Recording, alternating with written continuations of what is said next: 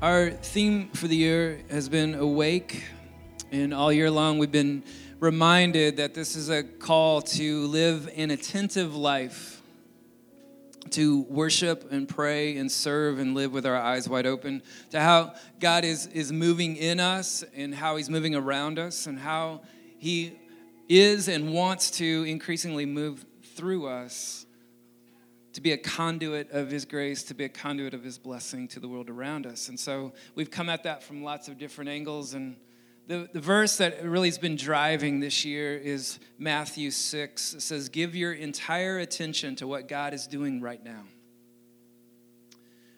And with lots of things vying for our attention, this is a call and an encouragement, a command to keep refocusing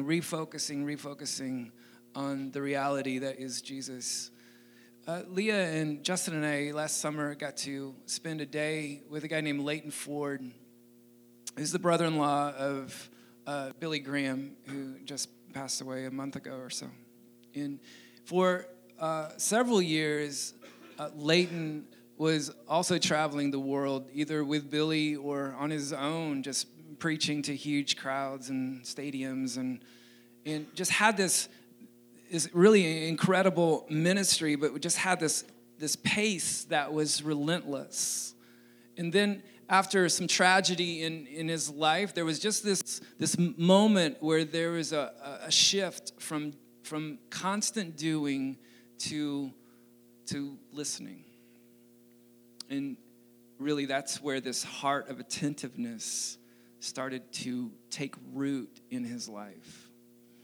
And he writes this in one of his books: grace opens my eyes as I wait so that I may see both giver and gift and be grateful. Each of us is called to a life patterned by Christ, a life not shaped by inner compulsions or captive to outer expectations, but drawn by the inner voice of love. To listen to this voice, we need to pay careful attention to where our inner and outer selves disconnect and where they need to come together in a beautiful pattern that reflects Jesus, whose inner life with his Father and outer life of ministering to others were very much one. So being attentive to the inner life, what God is doing, how he's transforming and renewing us, but how that spills over into every single thing in our life. And so that's been our theme. That's been our heart, our passion this whole year. And we thought it would be good because it's tradition, but also this is an awesome capstone to the year to hear some stories of how that's taking place. So let me pray. Lord, thank you for your good work. Would you give them words to encourage us through your word? Thank you that hearing others' stories, hearing testimony, and others bear witness to your power and presence and work is such not just an inspiration and an encouragement, but it stirs something deep within us about our own life with you. And so would you stir us? This isn't just tradition, sending off seniors, hearing from them. This is the gospel at work in their lives. And so would you make that evident these next few minutes? And we pray in Christ. Amen. Not expecting a chair. It's a game changer.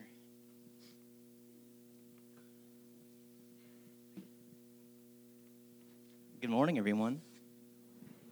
Oh, that's so cool. Oh, I've always wanted to do that. My day has been made. Well, let me get my things together. All right. So as Rob noted, my name is Stephen Cruz, in case you guys were questioning him. So about a couple weeks ago, Rob emailed us seniors and asked us to share about our experiences these past 4 years in grace. God has shown us in the past 4 years, for me 5. And I was like, yeah, dude, dope, I would love to. And then he's like, you have 6 to 8 minutes to do so. And I was like, all right, well, you can't just put a time limit on me. So to respect Julia and Grant, if someone could just signal to me when like 8 minutes is up, that would be awesome. So in the past, 5 years for me, the biggest thing I have experienced is freedom in Christ. And Neil T. Anderson says it best. He says, being free in Christ is to have the desire and power to worship God and do his will. It is to know God's truth, believe God's truth, and live according to God's truth. It is to walk with God in the power of the Holy Spirit and to experience a life of joy, love, and peace. It is not a life of perfection, but of progress. So for me, over the past 5 years, I have gone through different seasons of life. Seasons of knowing God's truth, believing God's truth, and living according to God's truth. And so I thought I'd share a little bit about each season with y'all this morning. So the first is knowing God's truth. So I grew up in a Christian household, going to church every Sunday, participating in like children's ministries, helping out whenever I could, going to Bible studies and whatnot. But I just knew about God. I did not actually know him, have a relationship with him, or know his truth, actually. I recognized that I was a sinner and had fallen short of God's glory, but for a majority of my life, I accepted that fact, and just that fact, and I just lived in my sin. I recognized I was a sinner. I'm like, all right, let's just sin in this and just sin. There's no way I could live up to God's expectations of me or what I thought his expectations were of me. So for a majority of my life, I was just walking away from Christ, living in darkness and just being content in that. But as I did that, I realized that truly did lead to death, and it was just not life-giving. So in the fall of 2015, I found myself in a very dark season, and I had found myself lacking joy. Everywhere I turned, I just was void of joy. I was just empty. So I looked around at my friends and family and noted who in their life had joy, who in their life experienced this joy, no matter the season, no matter the circumstances, who just had this root in joy. And those individuals were those who had believed in Jesus and had committed their life to him. So in January 1st, 2016, I was sitting on a piece of pipe. I don't know why. But it was then where I was like, all right, Jesus, I'm going to, give you another try. Check this dude out, again. So by the encouragement of a couple friends, Ethan and Mallory Puckett, I don't know if any of y'all know them, I had started to attend Campus House more regularly. I lived kind of far away, so they would drive me to church. So, you can't say no to that. And each time I attended, I just felt Jesus was speaking directly at me through Rob. I don't know if some of you guys get this, but sometimes when Rob's looking out at the audience, it feels like he's looking right at you. And for the first few weeks, I was like, all right, don't make eye contact. But eventually I'm like, all right, Rob, mano a mano. I'm going to maintain eye contact. You look away. But no, the words Rob was saying was straight from Jesus, and they were the exact words I needed to hear each and every Sunday. So it got to the point where I had just given up on my ability to meet Christ's expectations, or what I thought his expectations were, and I just surrendered. I would told, Jesus genuinely, I'm like, Lord, I can't do this on my own. I am a sinner, and I am in need of a Savior. And God's truth was hard for me to grasp initially. Why would the creator of the universe want someone who just can't, who is separated from him, someone who has continued to walk away from him over and over again? And the gospel truth hit me one Sunday morning. It is because he loves me and he loves you. He loves us so immensely that he sent his only begotten son to die on the cross to pay for my debt. I did not deserve this grace, and there is no way I could have earned it. Yet he loves us so much that he offers his grace freely. He doesn't just want me, he doesn't just know me, but he loves me and he cares for me. And that is just so powerful and so moving, that the creator of the universe cares so deeply and loves us so intimately. And it just broke my heart, and all the barriers I had between Christ were just shattered. And that was the day I committed myself to him and I accepted Jesus as my Lord and Savior. Can I get an amen? Also always wanted to do that. But you don't wake up the next day from committing yourself to Jesus and live in a different world. You're not like, oh, yes, life is awesome, but you're not like, you still wake up in a world that's full of sin, and you notice the sin. And you are not just this perfect Christian. As Neil noted in the quote, it is not a life of perfection, but of progress. But when you do commit yourself to Jesus, you now have this relationship with him, and you start to see him and recognize his presence in your life, in the world, and in the lives of others, and it is a beautiful thing to notice.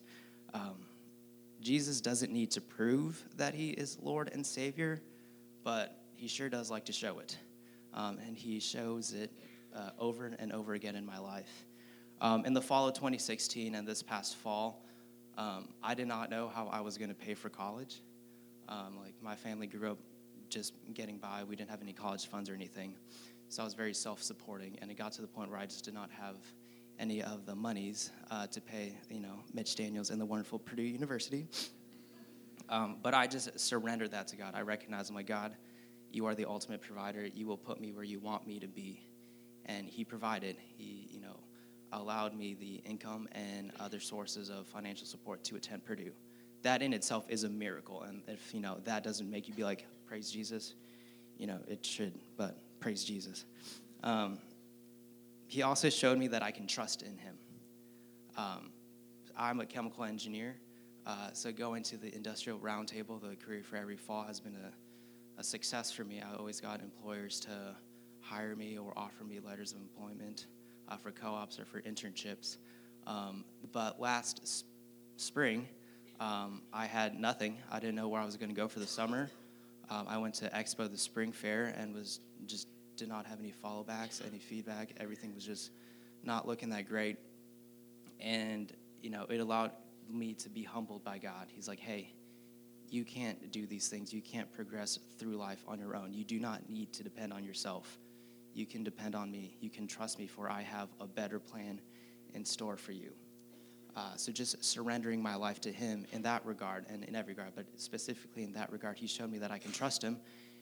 And he provided an internship for me in the most weird way possible. He placed me in Chicago and allowed me to have a summer, a season of reflection, of just being with him, of growing more intimately with him. I feel like if I was anywhere else, that would not have occurred. If I did not recognize that my placement in Chicago was by his will, that season might not have transpired. We cannot just trust him with our lives, but we can trust him. Well, trusting him with our lives is a big deal. You can definitely do that. But you can just trust him in all things. And he showed me that he is the living water that fully satisfies. So for a majority of my life, I turned to academic success, career success, and social success to satisfy me. And as mentioned previously, before I turned to Jesus, those things did not bring me joy. They brought me momentary happiness, like going to parties or hanging out or being like a great intern or getting like an A on an exam. Those things are temporary happinesses. I don't know if that's a word. But they don't fully satisfy, And, the happiness you get from receiving an A on a grade lasts like what, a week maybe? The joy from having a great time at a party lasts until the hangover the next morning. Your success in your job occupation lasts until the next season in life. Those things are momentary, and you cannot have your joy rooted in them because you can't. They are not the living water. Jesus is. And by being rooted in him, you experience this immense joy that no matter your season, no matter your circumstance, is a joy you can cling to and a joy that is always present. And he has showed me that over and over again. One of my favorite stories is found in John 4.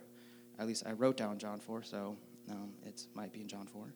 It's a story of there's a lady at a well, and I don't know all the details, but Jesus basically says, I am the living water that fully satisfies. And that there is the gospel truth. He is the living water that fully satisfies. So if you have a moment this week, read John 4. Or Google that story, because it might not be in John 4.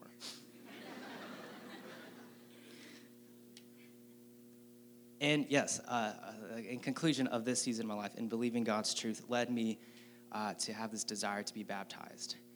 Knowing God's truth is one thing, but then believing it and proclaiming your belief in it to the world is something else. And so on April 22nd, 2017, I was baptized, and it was hands down one of the best days of my life. I know we recently had baptism nights, Thursday and Friday, so if you find someone that got baptized one of those nights, just tell them, hallelujah, praise Jesus, congratulations. So since then, I have now been learning to live according to God's truth. And this is such a fun season, sometimes a trying season, but it is fun. Dave Shockey told me once that God, shows you 2% of your sin and helps you overcome those 2% of sins. And he'll show you another 2%. And as you are stripped away from your previous sins, your previous habits, and are in this new self, you become this new man, you experience love, joy, and peace. One of my favorite verses that has always stuck with me is Colossians 1:9-13. I will share it with you guys because it's already bookmarked, so I might as well. And in Colossians, Paul writes, "And so from the day we heard, we have not ceased to pray for you, asking that you may be filled with the knowledge of his will and all spiritual wisdom and understanding, so as to walk in a manner worthy of the Lord, fully pleasing to him, bearing fruit in every good deed and increasing in the knowledge of God. May you be strengthened with all power according to his glorious might for all endurance, patience with joy, giving thanks to the Father who has qualified you to share in the inheritance of the saints in light. He has delivered us from the domain of darkness and transferred us to the kingdom of his beloved Son, in whom we have redemption, the forgiveness of sins." So the part that really stuck out to me was verse 10. "So as to walk in a manner worthy of the Lord, fully pleasing to him, bearing fruit in every good work and increasing in the knowledge of God." So even in this past year, God has shown me itty little bits of those three things and how I can grow in that. So walking in a manner worthy of the Lord. In living according to this truth, we develop character traits of a Christian. Earlier this semester, we talked about Job and his quality as a Christian. He was blameless, fearing God, and steering away from evil. You look at the life of David. He is considered a man after God's own heart, but he recognized that despite a desire to be after God's own heart, he has strayed from God. Yet God keeps calling him back. You look at Peter, who denied Jesus 3 times, even after saying, "Lord, I will never deny you." Yet 3 times, Jesus, after his resurrection, goes to Peter and asks Peter if he loves him, and Peter says yes 3 times. So just recognizing that, I think the biggest thing that I've recognized is although we are saved, although we have committed ourselves to Christ, we are not perfect, and we will not be perfect. This life, this walk in the freedom of Christ is not of perfection, but of progress. And each step forward to Christ is a step away from sin. Yes, sometimes you recognize how you're not there yet, but then when you recognize the transformation that God has done in your life, it is amazing to witness. Romans 12:1-2 is one of my favorite verses. If I can turn to it. I did not have it. Oh, I did have it bookmarked. JK, I did not have the wrong page bookmarked. I'll take it all back. "Do not be conformed to this world, but be transformed by the renewal of your mind." That verse has just stuck with me, and I encourage you all to not be conformed by the world, but be renewed, but be transformed by the renewal of your mind.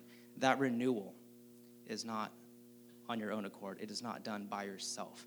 It is not done in maintaining daily spiritual practices and waking up and forcing yourself to read the Bible 10 minutes a day or forcing yourself to pray for 10 minutes a day. That renewal is done by the Spirit. It is done by his work in your heart and in the Spirit giving you a desire to know Christ more and to grow more intimately in relationship to him. So, and that verse really just bookmarks my past 4 years here. The grace shown to me is initially coming into college, being conformed to the world, wanting to be conformed to the world, pursuing the unholy trinity, money, sex, power, to this stage in my life where I am leaving college and have recognized the transformation God has done in my heart, not just in my external actions or external experience, although I like to think my faith has matured a little bit more than when I was 18. But the transformation he has done in my heart, things I now desire because of the work he has done for me. Not desiring money, sex, power, but desiring Jesus, desiring his love, and desiring to show him more, and desiring to walk in a manner worthy of the Lord, bearing fruit in every good deed, and increasing in the knowledge of God. And I believe that is 8 minutes. It probably was more, but I'm just assuming it was 8.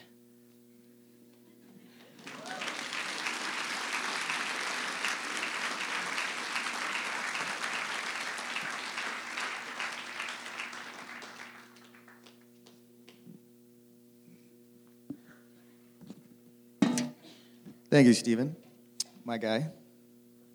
Well, good morning as well, everyone. If you didn't know already, my name is Grant, and I'm very happy to see you all here. So I'll just get right into this.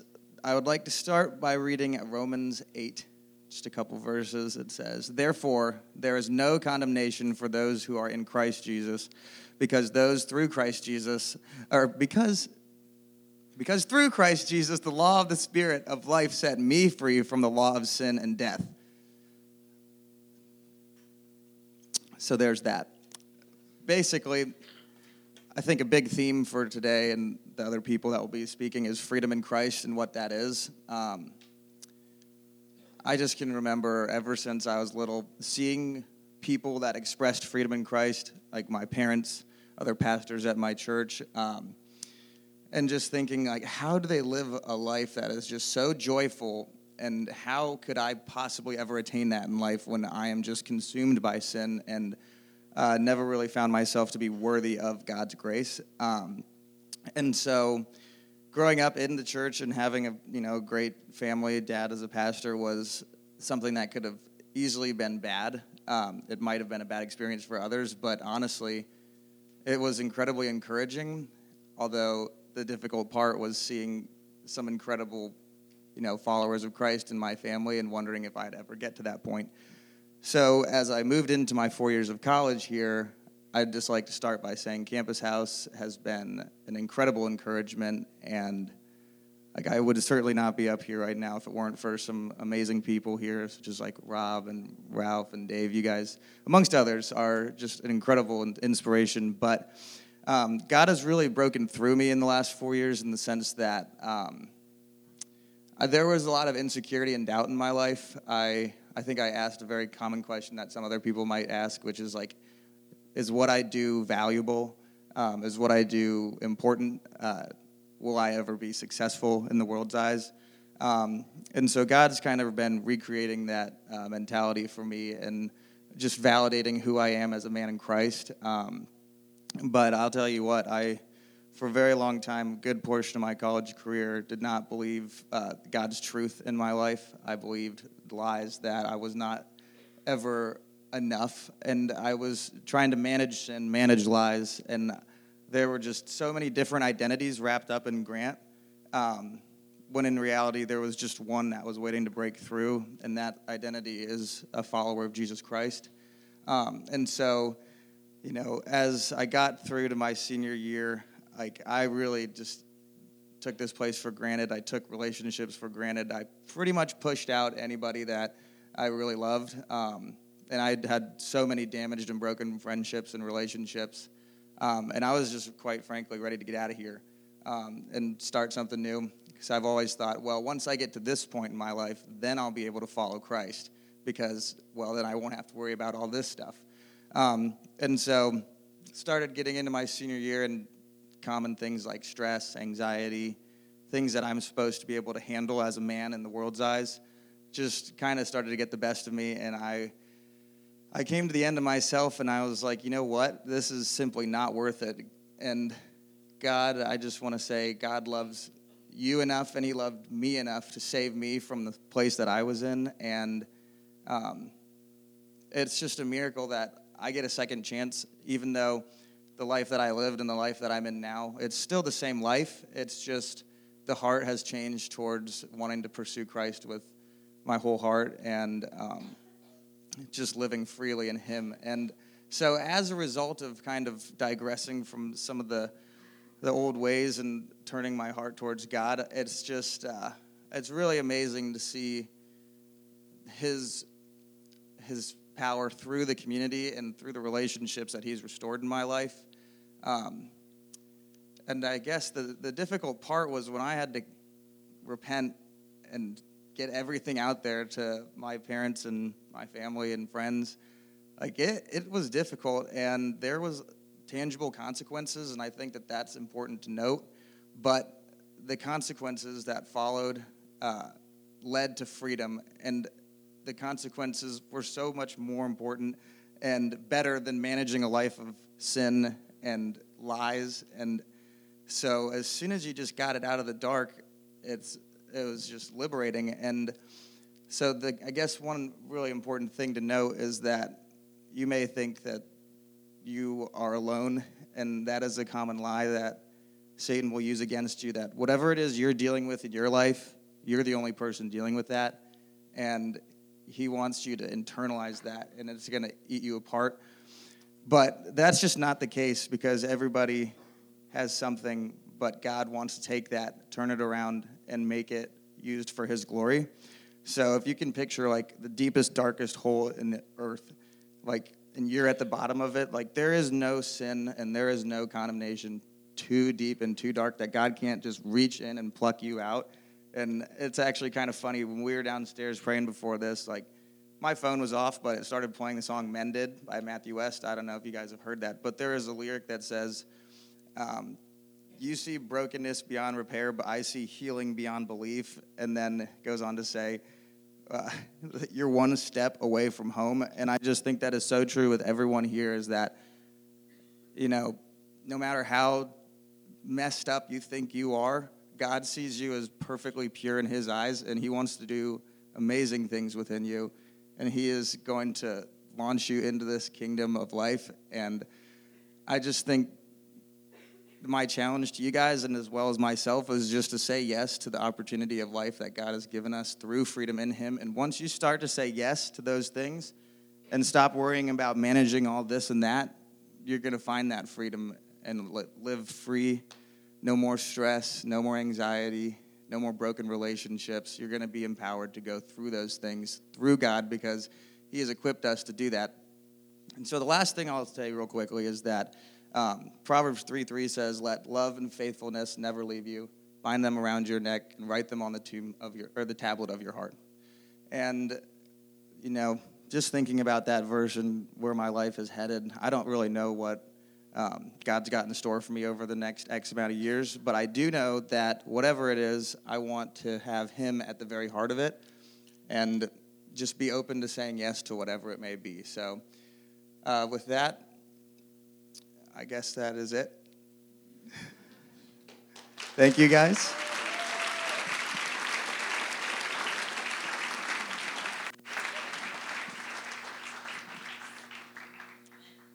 I'm Julia. Hi. I wasn't picturing having a stool here, and so I'm just going to stand. Okay. I'm going to start with a verse. So Ephesians 4:14 through 16. It starts in the middle of a sentence, but so that we may no longer be children, tossed to and fro by the waves and carried about by every wind of doctrine, by human cunning, by craftiness and deceitful schemes. Rather, speaking the truth in love, we are to grow up in every way into him who is the head, into Christ, from whom the whole body, joined and held together by every joint with which it is equipped, when each part is working properly, makes the body grow so that it builds itself up in love.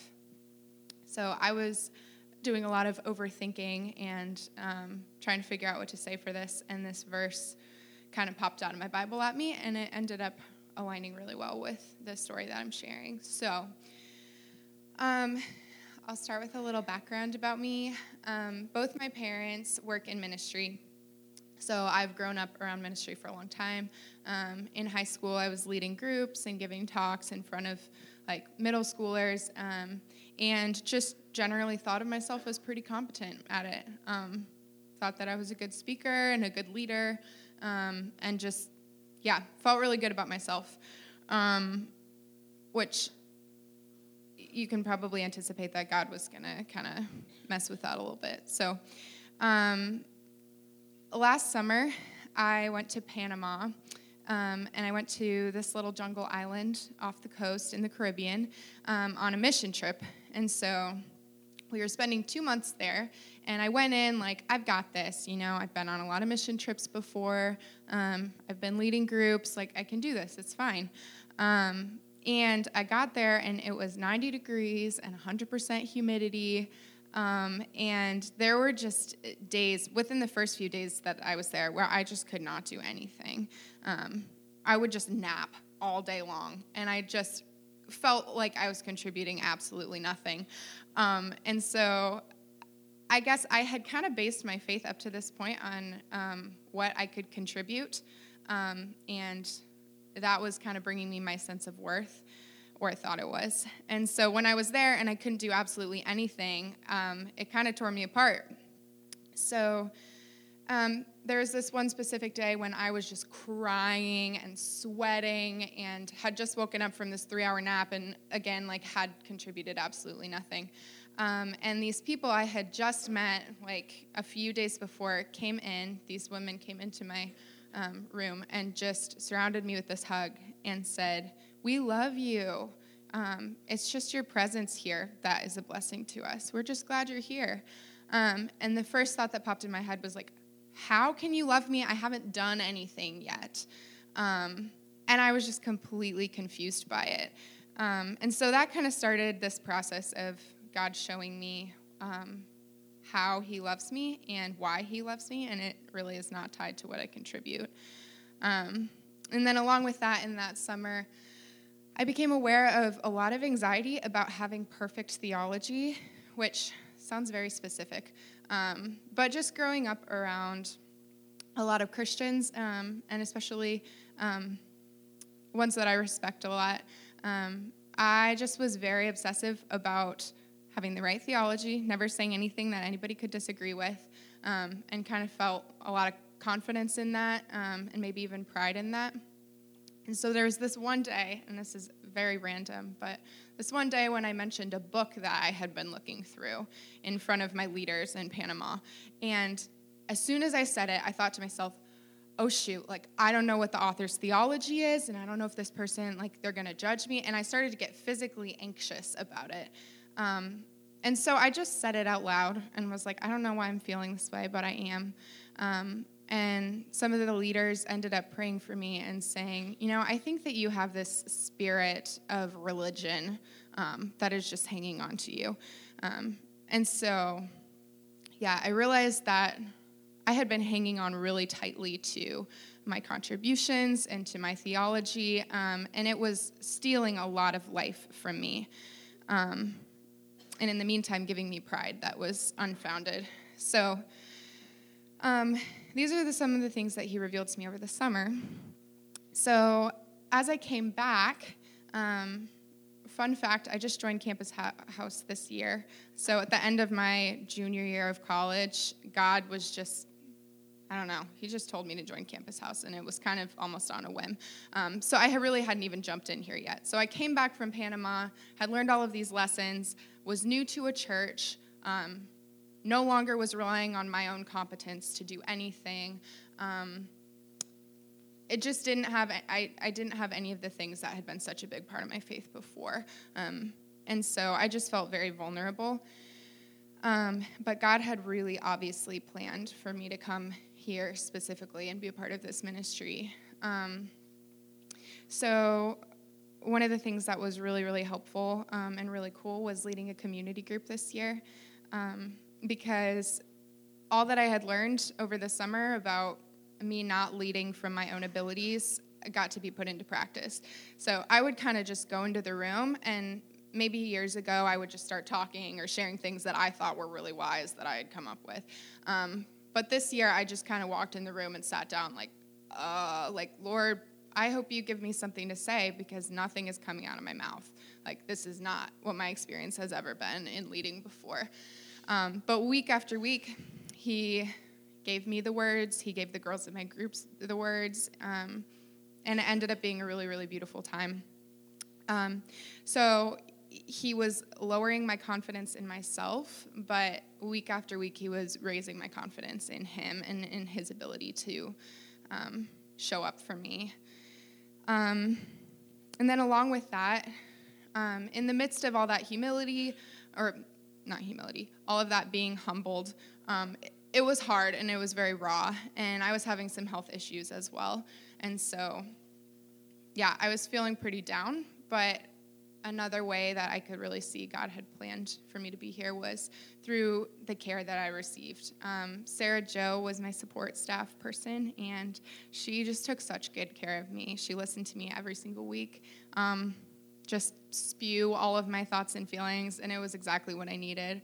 And Leah just made me feel so seen. She would come up to me and ask me about my life, and just the little details of all the things that God planned for me to be here at Campus House is so mind-blowing to me. I had no idea why I was joining here, no idea what God was going to do through it, but it was just so clear that he had it all planned. And so I guess the main idea of what I'm trying to say is that God teaches us hard lessons, and he humbles us and shows us that none of our ability comes from ourselves, but it's not to be mean. It's out of love. And in the midst of those hard things, he takes really, really good care of us and plans out everything, every little detail, so that we're taken care of. And so I'm really thankful that I've learned this year, especially because in June, I'm starting a 1-year full-time job at Traders Point Church in Indy.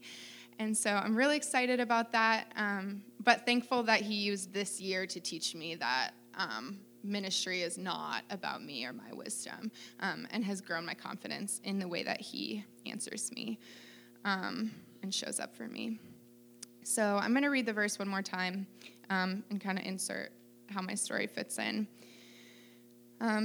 So that we may no longer be children, tossed to and fro by the waves and carried about by every wind of doctrine, or carried about by this obsession with good theology, by human cunning, like how I thought that I was cunning and competent before last summer, by craftiness in deceitful schemes, or lies from the enemy designed to destroy my confidence in God's love for me. Rather, speaking the truth in love, we are to grow up in every way into him who is the head, into Christ, from whom the whole body, joined and held together by every joint with which it is equipped, when each part is working properly, makes the body grow so that it builds itself up in love. So you guys are the body of Christ. That has helped me to grow up and to mature. And you guys are the every joint that equipped me, and the each part that was working properly. And you guys were a huge part of what God did and how he's preparing me for what's next. So thank you so much.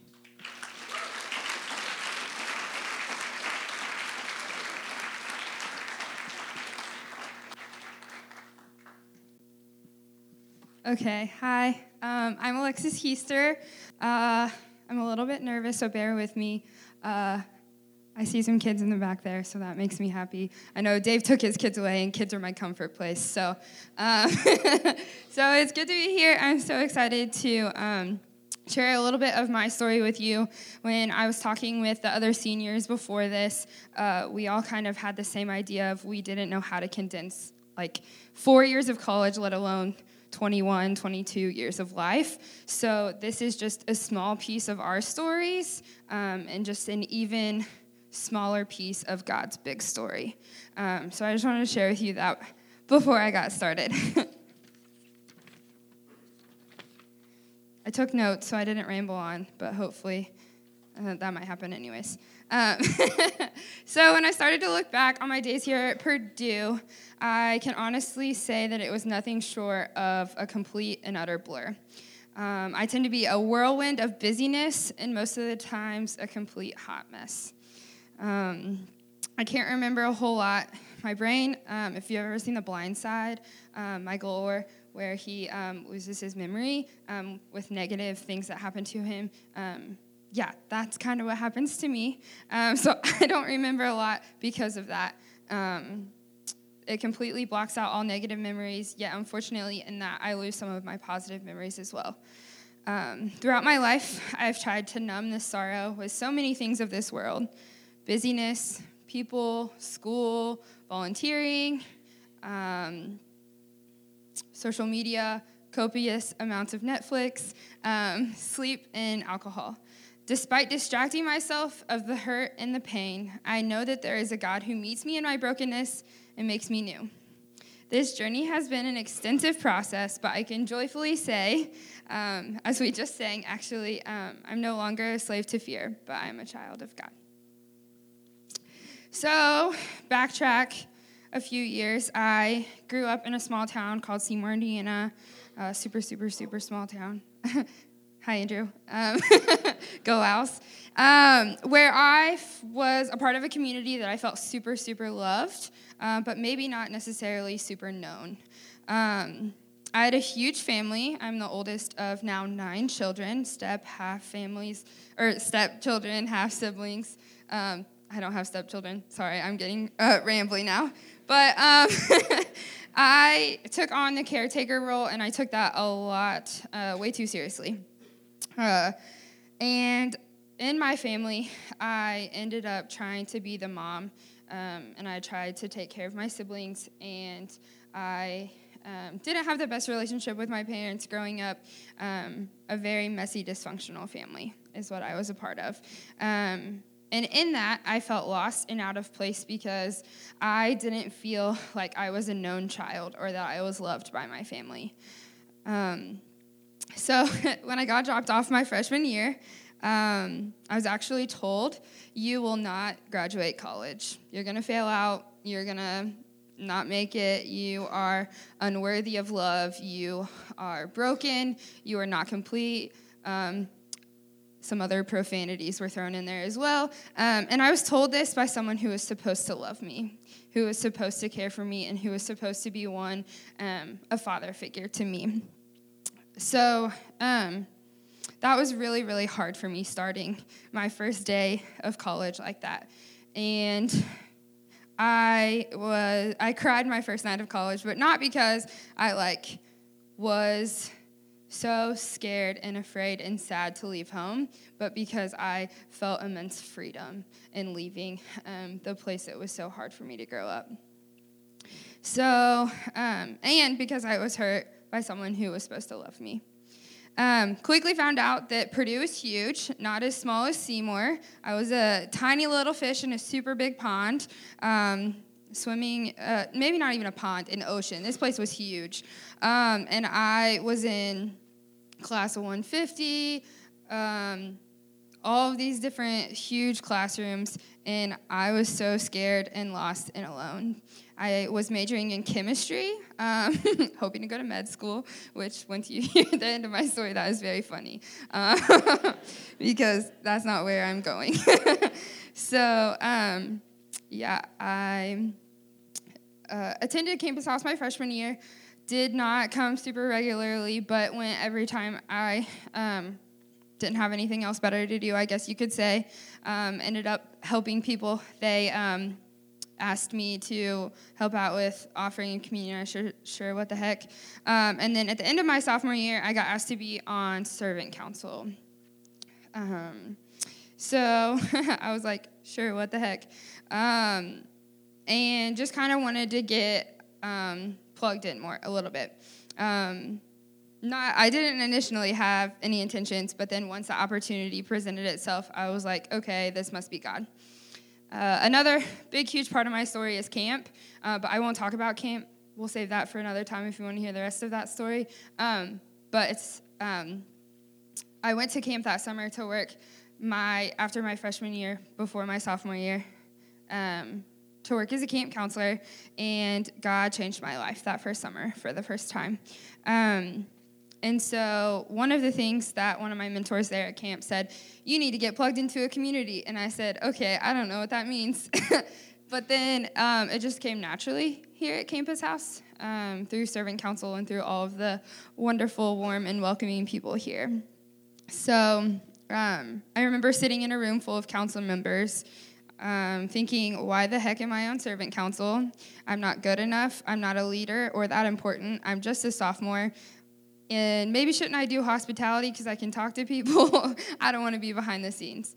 Now realizing that was my pride. And thinking that I had kind of a misunderstanding of what Servant Council was and what Servant Council does. Hi, guys. You guys rock, by the way. They're the people who you don't see who are behind the scenes. They're really awesome. So anyways, then come spring break of my sophomore year, I was starting to get plugged into Campus House more, starting to know more people, starting to really make this place home. And I was convinced to go on the spring break trip in the Smoky Mountains. It was awesome. I met a ton of people. But I remember that first day that I got there, I was talking with one of the ACMs, and he was asking me, hey, how's your trip down? How'd it go? What was it like? And I was like, you know what? It was super awesome. It was great. And they were like, good. We were kind of worried about you, but we knew that we wanted to place you where we did. So I got actually placed with one of my friends named Austin, drives a big truck, and he had an American flag waving in the back.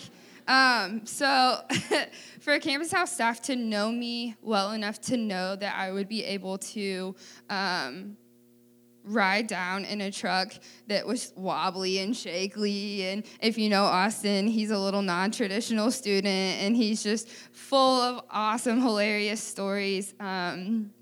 And so it was really cool to know that Campus House staff knew me well enough to be placed in that car. So that was the first time I think I felt super loved in this place and super known. As weird as that sounds. And then another part of my story is that I was able to be part of Servant Council, people praying for me and sharing in some of my darkest times, a community inside of community. So that kind of made the Campus House big body feel a little bit smaller. Where I was able to be known, where I was able to walk into a room full of people who were able to say, hey, you don't look good today. How can I pray for you? Or what's going on? Or, hey, this is what's going on in my life. Can you pray for me? So that was super cool that I got to be a part of that and learn more about myself, learn more about serving and being humble, and just not being recognized for my work and how prideful I was actually being. The biggest thing that I think that I want to share with you guys is my battle with depression and anxiety. It probably started in high school, but followed me to college. I'll spare you the nitty-gritty details of what that looked like, but I have been super sad and lonely, where I would, you can ask my roommate, sit on the couch and just cry as she would sometimes just hug me or read scripture over me or pray over me. But Rob stole my verse from Romans 8 that talks about being adopted into God's family. And I think that what was so special about being here and being a part of this community is that I felt adopted into this community. I had so many cool conversations with different people who were like, yes, your family has hurt you, and yes, you've been hurt in the past, but this is your new family. And you are loved here, and you are known here. And that helped a lot throughout. So then throughout the past year, I have been working with a therapist as well as medication management. and meeting with different pastors and teachers and mentors to kind of foster what manage my mental health. So I would not necessarily tell you that I'm healed right now, but I'm doing a lot better than I was this time last year. Last spring, I remember a specific time during worship night before finals week that we were singing the song, I am no longer a slave to fear, but I'm a child of God. And Sarah Jo walked over to me, and we were both bawling.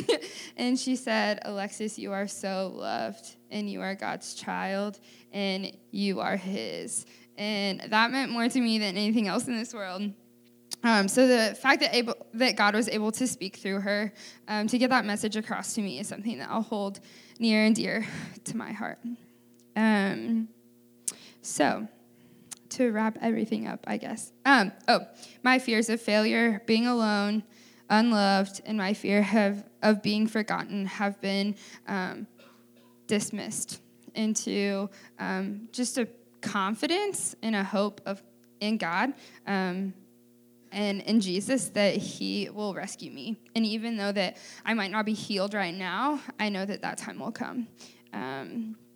So in 2 Corinthians 12, it says, my grace is sufficient for you. My power is made perfect in weakness. Therefore, I will boast all the more gladly of my weaknesses, so that the power of Christ may rest upon me. For the sake of Christ, then I am content with weakness, insults, hardships, persecutions, and calamities. For when I am weak, then I am strong. My biggest takeaways of college life and my processes and my the process of healing that God has taken me on through being here at Purdue is that we are not required to do life alone. We are called to live in community. And community isn't just a bunch of people loving you, but people who deeply know you, hold you accountable, and point you to the cross. Our plan is not always God's plan, but when you align your heart with God's heart, your plans change to become his good and gracious plan for you. So, like I said, chemistry major, pre-med. Throughout college, I am now graduating with a degree in human services and going to work in the mental health field doing case management. So it's cool that my weaknesses, that God is using my weakness of having a mental illness and using that to be able to work with people who also have mental illnesses. So that's super cool, and it just shows God's goodness and his grace. I'll be staying here in Lafayette too. Whoop, whoop. I'm super excited about that. Which is funny. I always imagined that I would be going off and doing big, extravagant things such as AmeriCorps or Peace Corps or just moving to Savannah, Georgia, because I think it's beautiful. But hey, God's plan was different, and that's totally okay.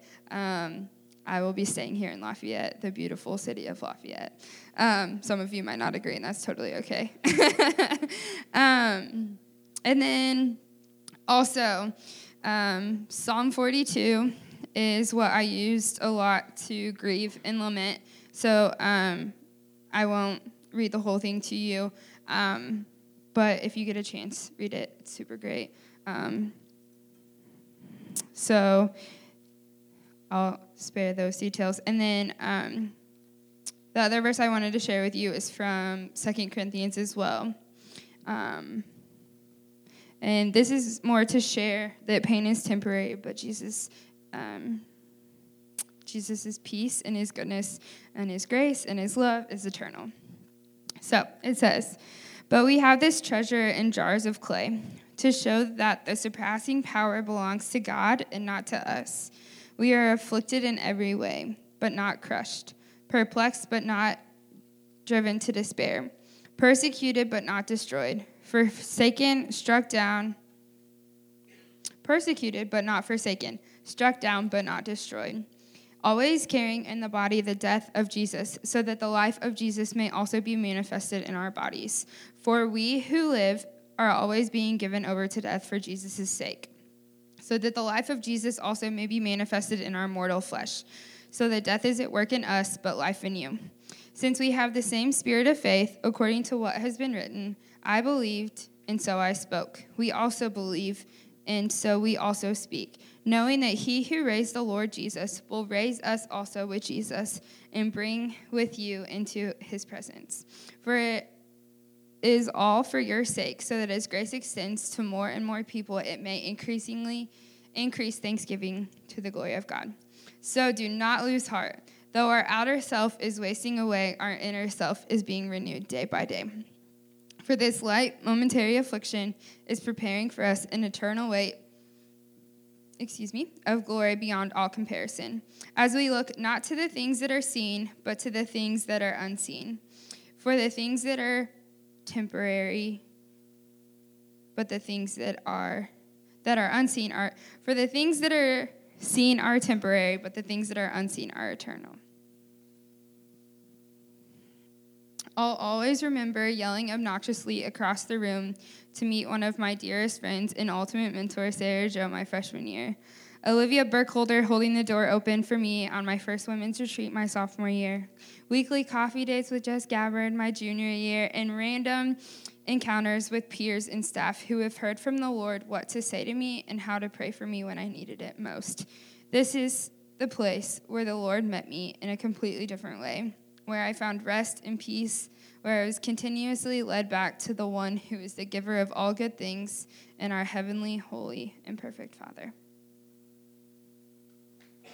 Also, side note, sorry, that's how I planned to end it, but I also wanted, I just felt led to share with you that God has also been working in my relationship with my stepfather as well throughout my time here at Purdue, and we've gotten a lot closer just in the last year, and there is still resentment that the enemy still has on my heart, but God is working to remove those and chip those pieces away, and we are still working on that relationship, but it is a work in progress, and I'm really happy to share that with you now today, coming from my freshman year story to now graduating. So.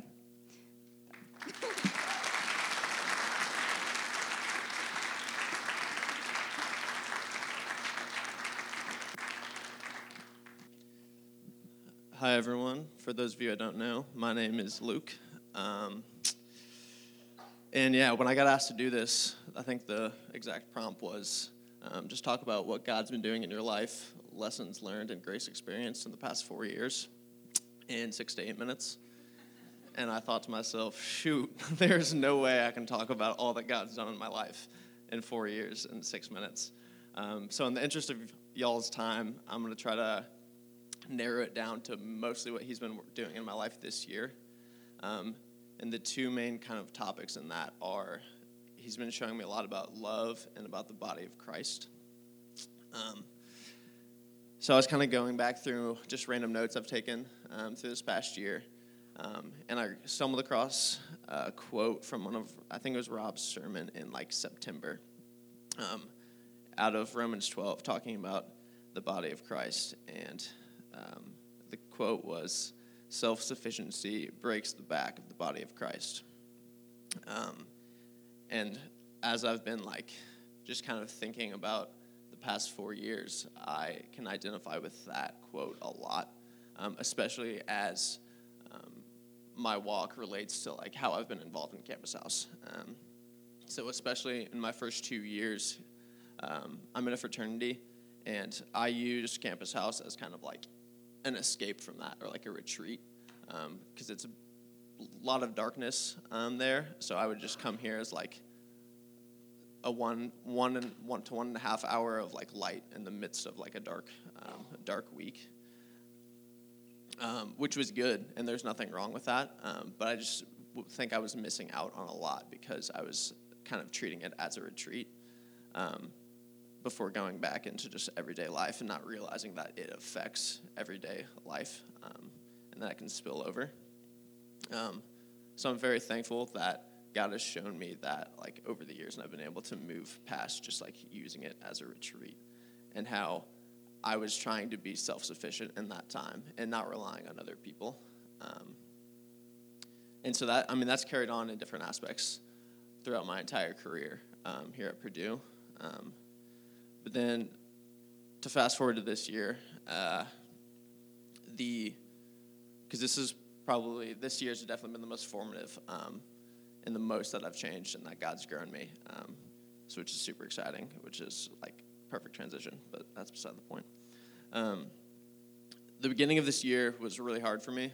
I studied abroad last spring and came back this fall, and I was really excited for it. I hadn't seen any of my friends in 8 months, and I was just really, really excited. And the first semester, and especially the first couple months,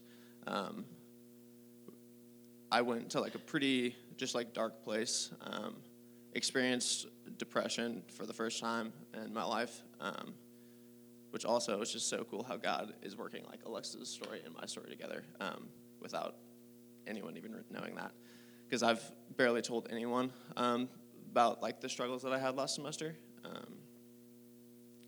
And I like to know things. I love learning. So the first thing I did naturally when I was like feeling very depressed was asking God why. Like, just tell me why. And I felt like he was saying, after just months of like searching and asking why, I felt like he said, like, why do you always have to know why? Like, why can't we just be together? Why can't we just like spend time together? Like, you don't need to know why. And that just blew my mind. And Zephaniah 3:17 says, "The Lord your God is in your midst, a mighty one who will save.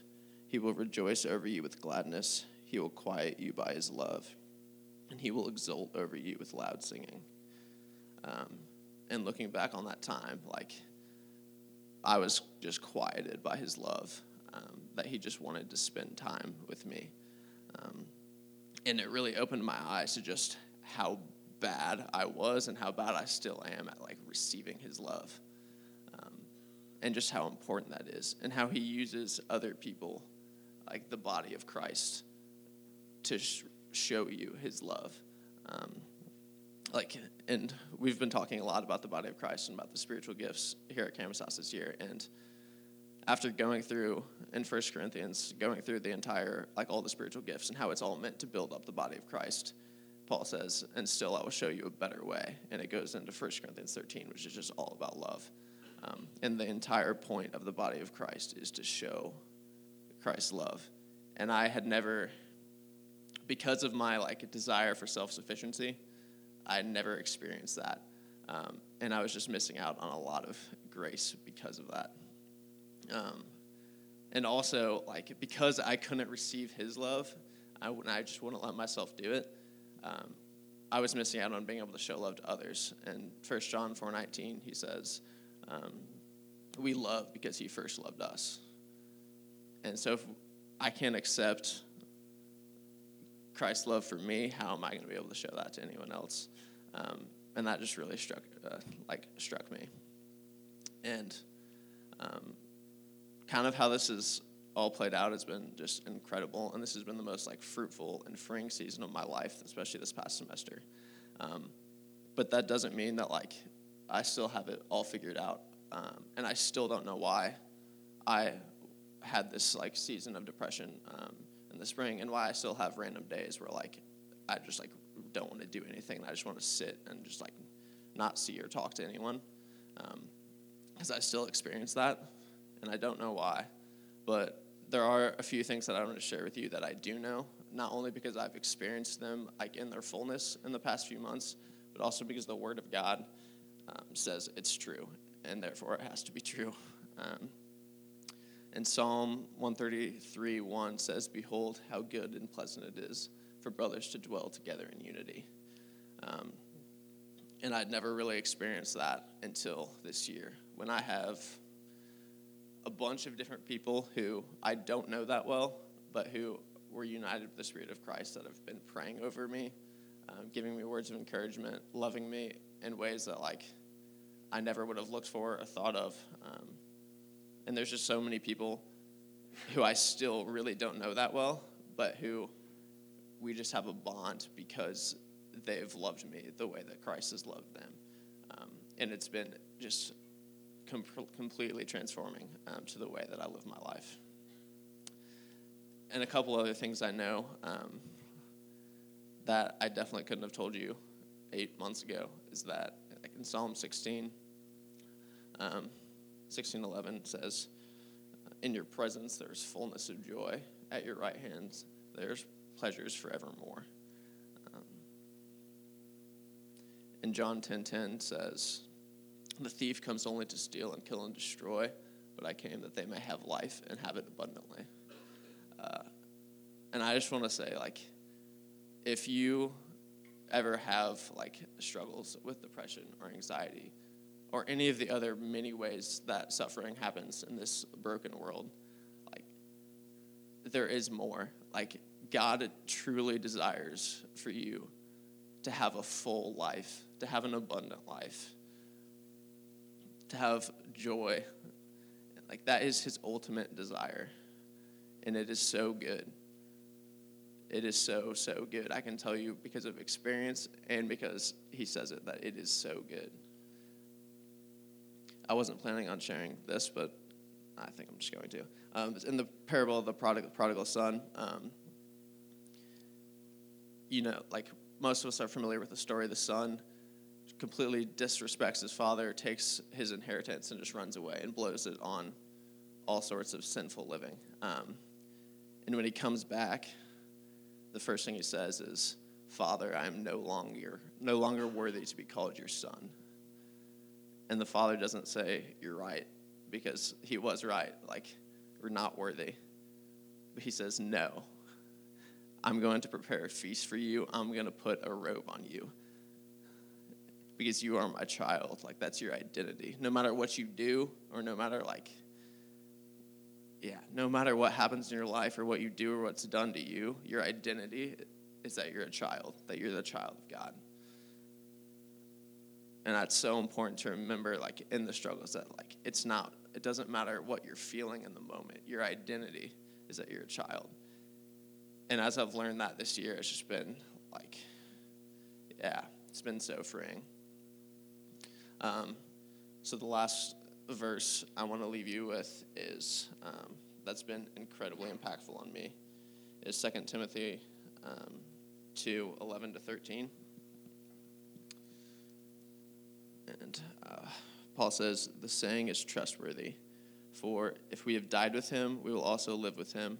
If we endure, we will also reign with him. If we deny him, he will also deny us. If we are faithless, he remains faithful, for he cannot deny himself." I'm going to read that last verse again. "If we are faithless, he remains faithful, for he cannot deny himself." Man, that is just such good news.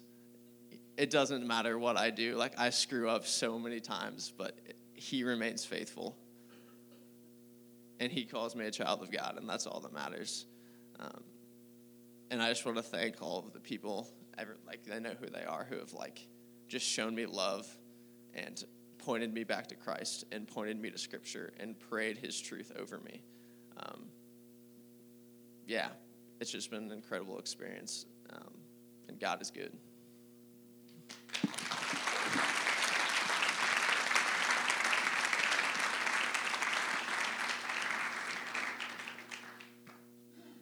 Hi, I'm really nervous, so hang in there with me.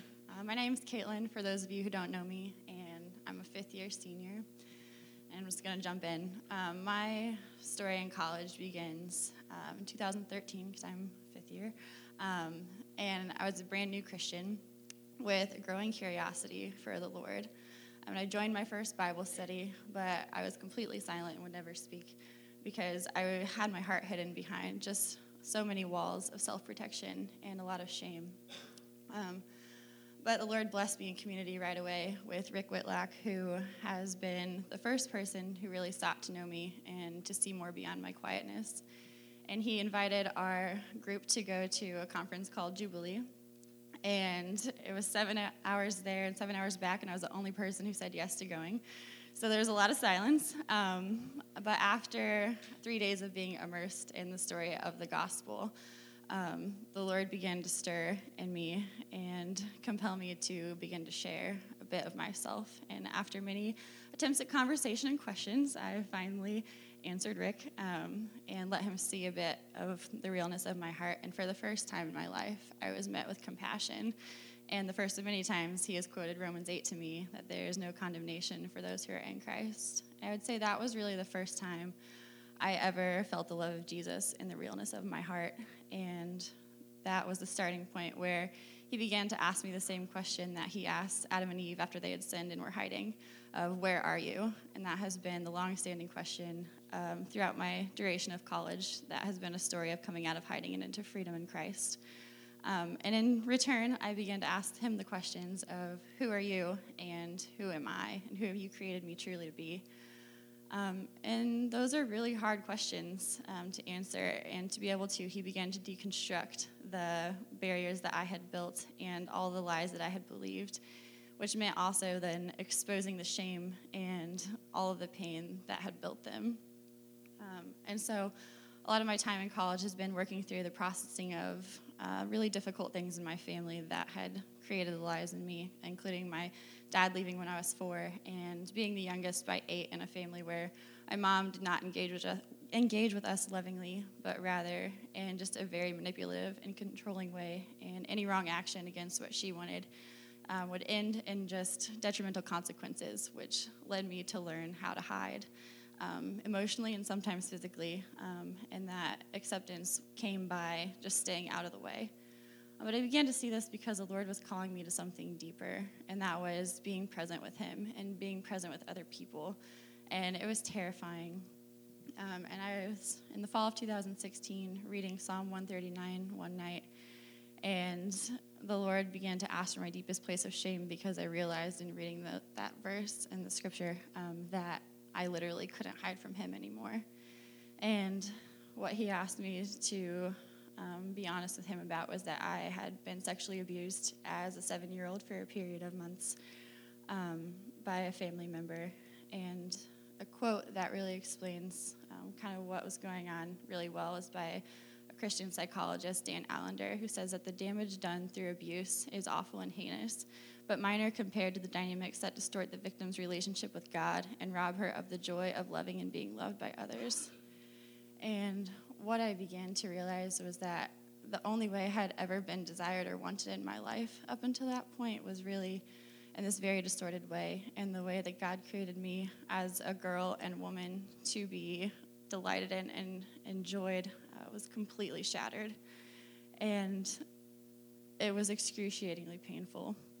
And I not only had to start seeing the events and be honest about the memories, but the emotional weight that I had never let myself feel, and the anger at my family for not being there, but also like being the exact opposite of a safe place to go to. And really the hardest thing was the then entanglement of the way I related to God and to everyone in my life, and feeling so helpless to be able to undo it. And there are many, many ups and downs, and more downs than ups for a majority of the time. But God just kept calling me to follow him into the depths and to trust that he would be there with me. And I began to see that repentance was not just saying I won't do a bad thing, but he was really calling me into a love with him, an eternal love that was living into his life and his love and joy and trusting him. And I really couldn't understand how to do that most of the time. And I felt so lost and so alone. But those questions of who he is and who I am became all the more centralized, and I needed him to show me because I just could not see it on my own. And it has taken a lot of time, a lot of patience with myself, which I'm not good at all, and a breaking of my timeline and control over healing, but and a lot of support from community. And it's taken a lot of questions and a lot of pain, and it was really hard to learn how to trust God as an authoritative figure that I could entrust my life to. But I've also had a lot of help. Rick has been just a representation of the Lord's enduring love with me. He has been on the receiving end of my desire to control out of fear and my inability to trust, but has patiently been through some of the darkest times with me and still is. And Nicole, who is someone that I call my mom, she has loved me so well and has been just the tenderness and kind presence of Jesus in my life and continually calls my heart back to him. I would say this year has just been one of significant transformation, where the Lord has not only been uprooting the dead things in my life, but is now like planting and growing the seeds that he has put there along the way. And it is now no longer my self-protective methods of survival that I depend on, but rather the joy and the goodness of his love and the freedom of a good father. And that allows me to then also be present with other people. And I've been able to be a community group leader this past year. And I've been a student leader for the majority of my time in college, but this year has just been different in that I have been able to enter into that space, holding on to the grace of Jesus and not my own performance, and to get to just listen and to know the girls in my group and to love them well. And to also have a family group of women who are just amazing and who have literally at times ran after me to hug me when I was trying to hide. But they're just amazing, and we've got to share our own stories and pray together, and I've just felt so loved in this community. And I went back to Jubilee this year, and Dane Allender was speaking, and he said that you can experience healing at a 4,500-foot level or at a personal level. And coming into that, I just had the heart to hear that and be so convicted of, like, I've kept the Lord at a distance, but I was ready for him to come and personally begin to show me that he heals at a personal heart level and to trust him with that. And I began to pray that he would be a father who is attuned to me. And his answer was that he always has been. But now I had the ability to fully receive that and to fully just live into the resurrection and the joy and life of Jesus and know that it is good. And it's still hard, and I still have really hard days where I want to go and just run back into hiding and be my own self-protector. But I now know that I have a Father who is continually calling me back to him.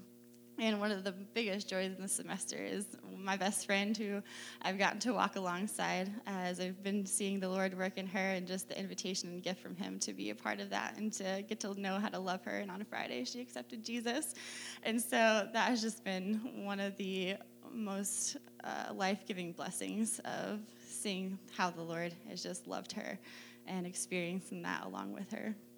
And moving forward, the Lord has really cultivated a heart in me for working with places of brokenness in people and for loving them. So in August, I will be moving to Seattle to attend the Seattle School of Theology and Psychology to pursue a master's in counseling.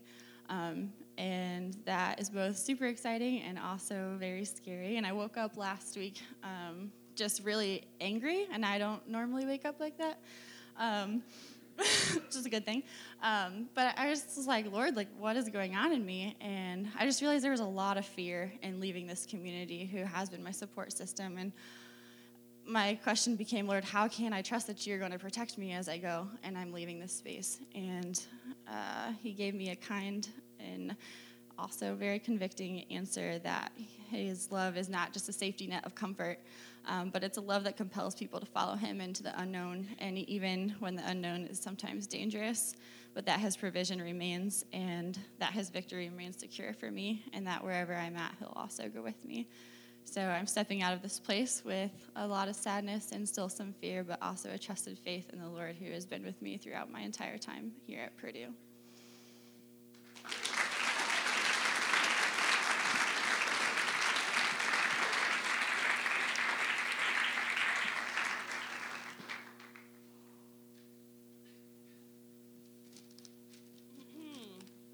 Hello. Hi. Hi. Hi, Joe. Okay, my name is Kylan. Hello, again.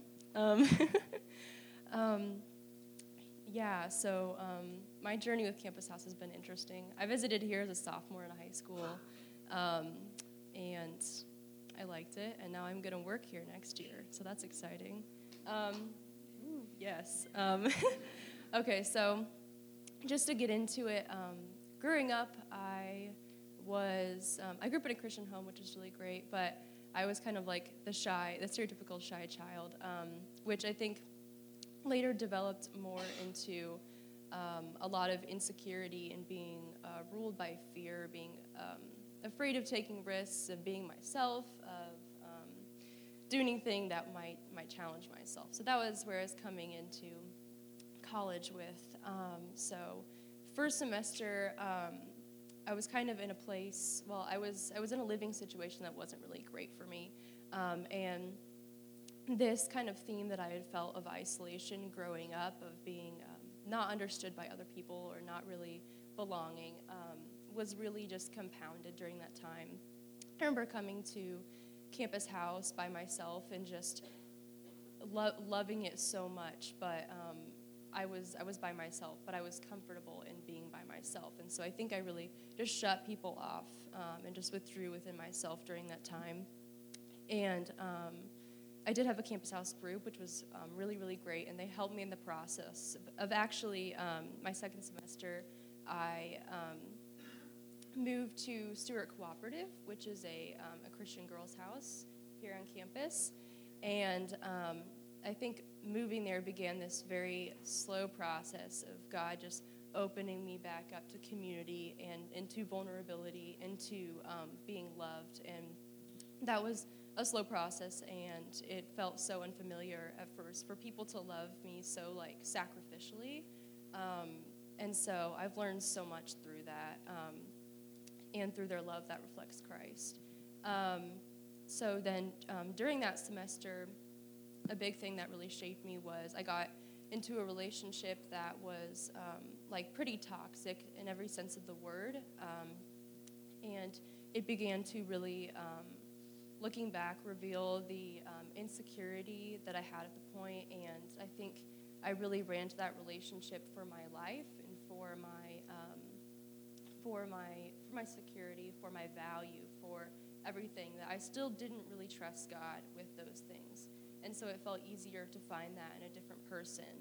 But then in the end, that, of course, was just an illusion, though, an illusion of security, an illusion of all of that. And so when that relationship ended, it was really difficult because I was dependent on that for this like farce of security and this even significance, that I was so afraid that I wouldn't be significant, and that I wouldn't be happy without this person. And then around the same time, my father had a really difficult, or like a really bad heart attack, and it was really, I don't know, like God decided to spare him, which was amazing. But for me, that drew me even deeper into a place of fear, into if this is what life is going to be like, even though God saved him, which is just crazy that I took this perspective. But if this is what God is, or if life is going to be like, then I can't do it. Like it's too much. I'm afraid. Like I can't handle this. And so, both of those things just led me into a time, this kind of like a whirlwind of questioning, like not knowing why I believed in God, and not knowing why, what I wanted for my life and how I could be significant. I was determined that I had to do something amazing and like significant in some way. And I really, I think this time just really exposed that, like, I did not know where to put my value. I didn't know, I just did not have a foundation for my faith. And at the same time, I had this habitual sin that was just covering me in shame and was so difficult. And so that caused me to really hate myself. So despite having this Christian community, Stewart, that was so great, I found myself withdrawing again, and once again being ruled by fear, ruled by shame and anxiety, and that was a really difficult time for me. But I do think, looking back, that this was good, because it kind of like tore away the foundation that I had, and which wasn't a strong foundation, and began to reshape that and kind of reform me from those ashes. And so during this time, I started meeting with Leah Schrumpf and talking about this. And I think this was an incredible time of God, like, taking, I don't know, just, like, shining a light on what was going on inside of me and exposing that the lies that the devil had, like, so, like, deeply planted in my heart and helping me to identify those and uproot those. And one of the biggest ones was just, like, the power of shame. I had never realized how strong it was in my life and how that had caused me to isolate myself from other people, like, time and time and again, and when other people was what I needed, and caused me to not get help, and how shame had caused me to run to sin for, like, some sort of escape from that, and shame had caused me to isolate myself from my family and my friends, and how it just become like this cycle in my life, and that was the root, part of the root of what was going on. And so once I identified that shame, it just made me realize that I had not fully accepted, like, the love that Christ has for me, and I was finding my identity in all of these things, and God just, like, really began to release me from that shame and to teach me that for me the process was not behavior management. It wasn't if you're good for 7 days then you're a good person or something like that. It was all about just becoming closer to Christ, just, like, come back into his presence because he's my Father. He just wants to be with me, and that there is, like, so much grace and love that I wasn't accepting. And so I was just so freed from my shame after that, and like, one of my greatest passions was, like, let's just talk about difficult things. Like, I just want to, I don't know, like, I just came into even greater community at Stewart where I could have these vulnerable conversations, and God, like, just brought me so much joy because I had been taken out, like, through this, like, very long healing process and restored with so much joy, and this was a really, like, incredible time. However, I still had a lot to work with. The next spring break afterwards, I was back into a place where I was making not great decisions. I was back in, like, a pretty toxic relationship, but it came not from that, but me wanting to kind of save that person, to help them, and that pull of being needed and being significant was so strong. I felt like I was strong enough, like my faith was strong enough that I could handle it. But in the end, I was once again, like, trapped in a situation. I just felt like I couldn't get out of it, that I was just completely powerless. And then spring break, I went on Campus House spring break trip, and God just, like, plucked me out of that situation. And as soon as, like, I had this opportunity to hear truth and to be in a community that, like, would feed me with truth and just take out that toxic influence, like, I realized all of, like, it once again exposed all the lies that I was believing. And I also had not realized that, like, I had not felt, like, joy in my faith in such a long time. So, like, through my relationships and through nature on the trip and all of the friendships that I made, like, God brought me back to a place where he's like, I just want you to take joy in me. And I distinctly remember, like, feeling very frustrated that my testimony had turned, like, I like really well-written stories. And so for me, my testimony had, like, this really nice arc that was, like, getting better and better. But then I had gone back, and I was frustrated at myself. It's like, that's not how I want my testimony to be. I want it to be just, like, getting better and better and better. But that's not how that works. And I remember talking to Ken, I'm pretty sure, and him just talking about how, like, God is our Father, and he sees us as, like, these like, toddlers and, like, his loved children, and how he wants us to do the right thing, but he also knows that, like, we are children, and so we're going to be messing up, and how, like, what he wants is just for us to be close to him, just, like, come back into his love, come back to him. And so that was a process of me coming back to Christ and remembering that there is grace for all of this, and that I don't have to be perfect. And so that was really great. God just like completely plucked me from that situation. And when I came back, everything changed, and I was not in that situation anymore. And just God really freed me from that and brought me back into these really great friendships from spring break. So this year, I think my senior year, I expected to be like one big party. No, that sounds weird. I just expected it to be like everything is found. Like I know where I live. Like my living situation's great. I've got a great relationship. I've got all these great friends. Like everything is going to be perfect because I've got everything figured out. And this is my arc. It's going to keep going like this. But this year has been a lot of like God bringing to light and exposing more things that I need to work on, but in a place of grace. And I think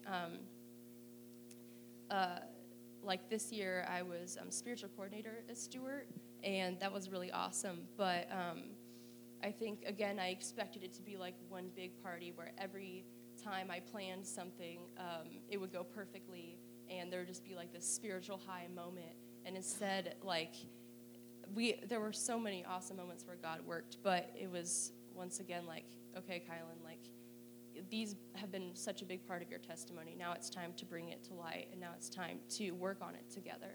And at the beginning of this semester, I was just, like, ruled by anxiety about it because I just felt broken, and I felt like I could not, like, there's no way I could tackle and fix these things because it's just too much. And so I went back to, like, some isolation and anxiety and just was overwhelmed by it. But then slowly God began to bring me more into a place of, like, excitement that this is going to be a great time for us to work on these things together, that when I have anxiety, I can invite God into those moments, and I don't have to push him out. Like, this is something we will do together. And more importantly, like, even though I have this laundry list of things that I need to fix, like, this ideal image of myself that I have will never be completely, like, fulfilled. And so just living in a place of grace and for where I am at, but being excited for what God is going to work with me on. There's a part of is Isaiah 61. I don't have it up, but it talks about restoring, like, old broken cities and building them back up, and creating, like, this oak of righteousness. And that's just been a really strong image for me, just seeing it in my testimony, that my foundation has been a lot of me finding my value in people, finding my value in significance, like a kind of illusion of significance, of anything I could grab to make me feel secure. But right now, like, God and I are rebuilding that foundation and kind of building me up to be this, like, oak of righteousness and cutting out the things that are keeping me from being that. So, yeah, it's, even though, like, my college career is ending, it feels like, as far as my faith, it feels like a really new beginning, and which is not I expected, but it's really good. So, as far as going forward in the future, I will be working at Campus House as a graphic designer when I graduate, which is really thanks, JJ. Which has been really great. I think for a while I thought in order for me to do enough or be significant enough, I had to, like, move to Africa and help the children, or move to New York City and help the homeless people. And who knows, those things could end up happening. But for right now, like, this is, like, where God has me, and there's been so much joy here, and I'm excited to see what he does with that. So, yes, that is the end. That is the end.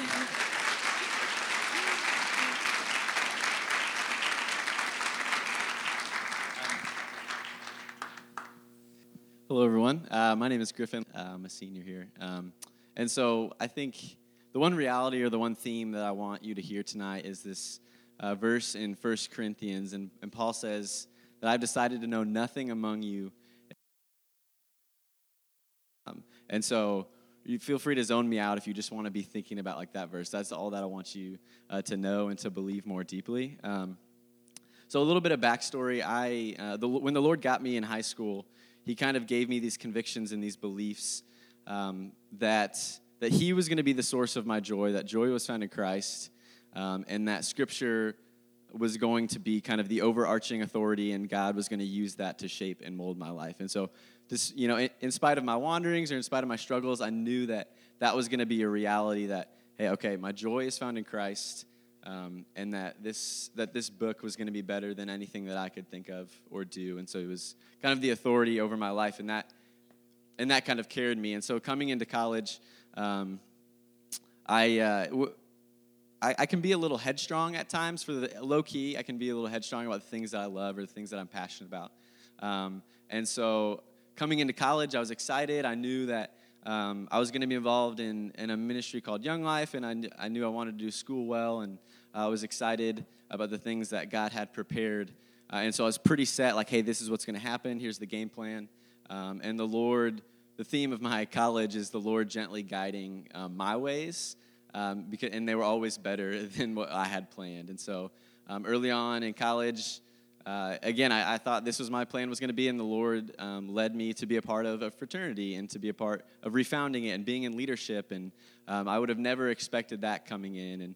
And that ended up opening a crazy amount of doors that I couldn't have predicted or desired. And I told the Lord, hey, here's what my ministry should look like with these high schoolers. And he completely shaped it a different way. And it was all for my joy and his glory and the good of others. And so there was this continual theme throughout college of God gently guiding me and gently pursuing me into a better way. And so, and even with little things like internships, and he's just continually guiding me and continually leading me when I thought I knew what was best. And so he was really gracious in that. And there's a big theme of because he gave me this love for Scripture and this love for what was good and what was right, I really clinged to this idea of truth, and I wanted to know the absolute truth about God, who He was, and what He says in His Word, and that's a good desire that He gave me, I think. But a lot of the times, what that led me to do was forget about grace, the grace that Jesus had for me. So,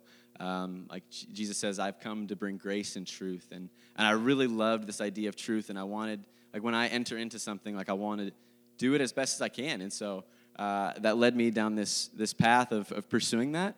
But I was confused because this truth was good, but it wasn't fully changing my heart. There were still things that I was wrestling with, and there were sinful tendencies that I had, and I was confused. Maybe why wasn't I experiencing the change that I wanted?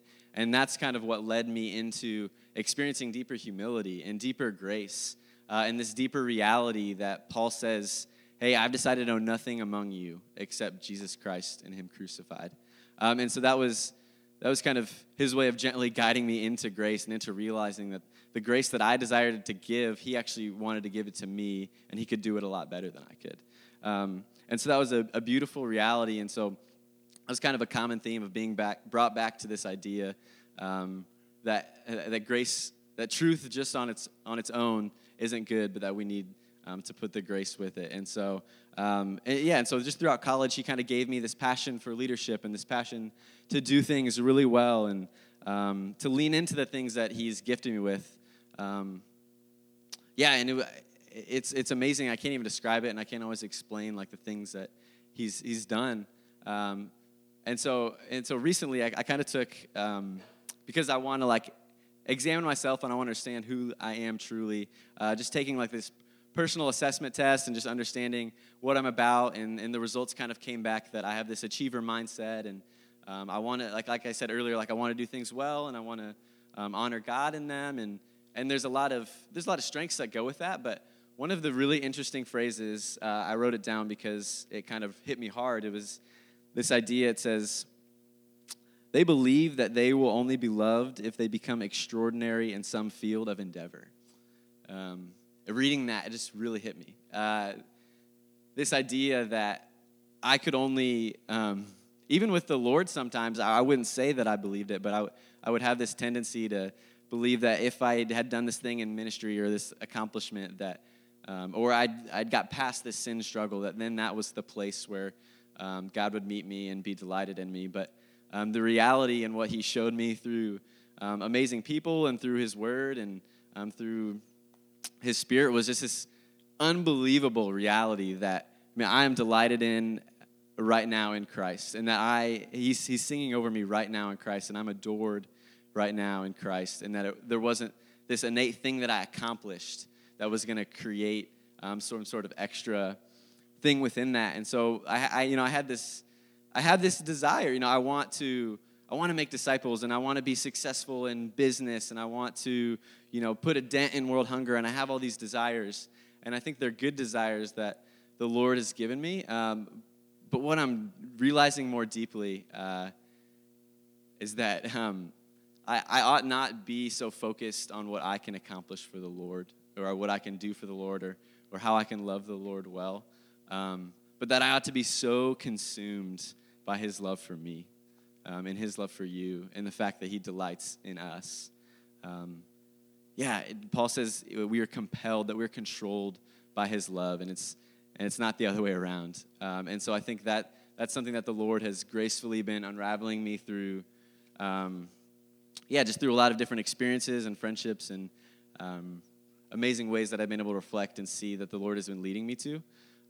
This insane reality that, I can get my eyes off of myself and what I'm doing. That I can believe and realize and experience more deeply the reality that the Bible says that I become one spirit with God in Christ. Like, that's an amazing, unreal thing to think about, that like me and you and all of us become one spirit with God. And that was just like mind-blowing.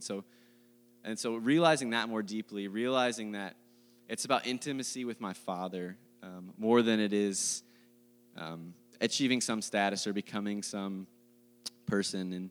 And God has just been so graciously revealing that to me lately. And that's the source of my usefulness, really, is after my intimacy with my Father. And that's an amazing reality. And I think that's kind of led me into a lot of things that I guess I'm currently learning. Has to do with how the gospel takes away my control, kind of. Because I wanted to rid myself of certain sins or become some certain status in achieving. I'm learning, and what God's like gracefully showing me is that it's all about the gospel. It's completely 100% about focusing and dwelling and letting the Lord wow me with the cross, with the reality that Jesus was crucified, with the reality that he's alive. That's what's transforming. That there's nothing innate within me, nothing special or controlling within me that's going to change anything, but that it's the power of the cross and the resurrection that's going to do it. And even just this past month or two, the Lord has been incredibly gracious to me in revealing that and showing that I don't have this control, and he's just going to heal me because he wants to. And it's mysterious, and I don't even fully understand it of different things that I struggle with. And so it's an unreal reality that I can experience this freedom, and that I don't even have to do anything to receive it. And that's kind of furthered my passion for this idea that, okay, I'm just going to focus on Jesus and him crucified. I'm just going to focus on his love for me, on the reality that I'm a child of God. And so with that, I'm kind of able and have been led to have a desire to kind of just bank my life on the promises of God, on the promises of what he says, and the reality that he wants to provide for me and to help me and strengthen me, and the reality that he who did not spare his own son but gave him up for us all, how will he not with him graciously give us all things? To actually think about that and be like, wow, God wants to graciously give me all things. Or this reality that Rob just talked about is we've been blessed with every spiritual blessing in the heavenly places. Like, I don't even fully understand what that means, but that's an unreal reality. And so, what the Lord just leading me to see is that I can completely just bank my life on those promises of God that he has given me, and the love that he has for me. And in that, I believe that he will do, amazing things with me and through me. But that the core desire that I have been led to is that it's focusing on Jesus Christ and Him crucified. And so, and that's just a little bit about what the Lord's been up to in my life, and I've been really blessed with that. So thanks for letting me share, and God bless.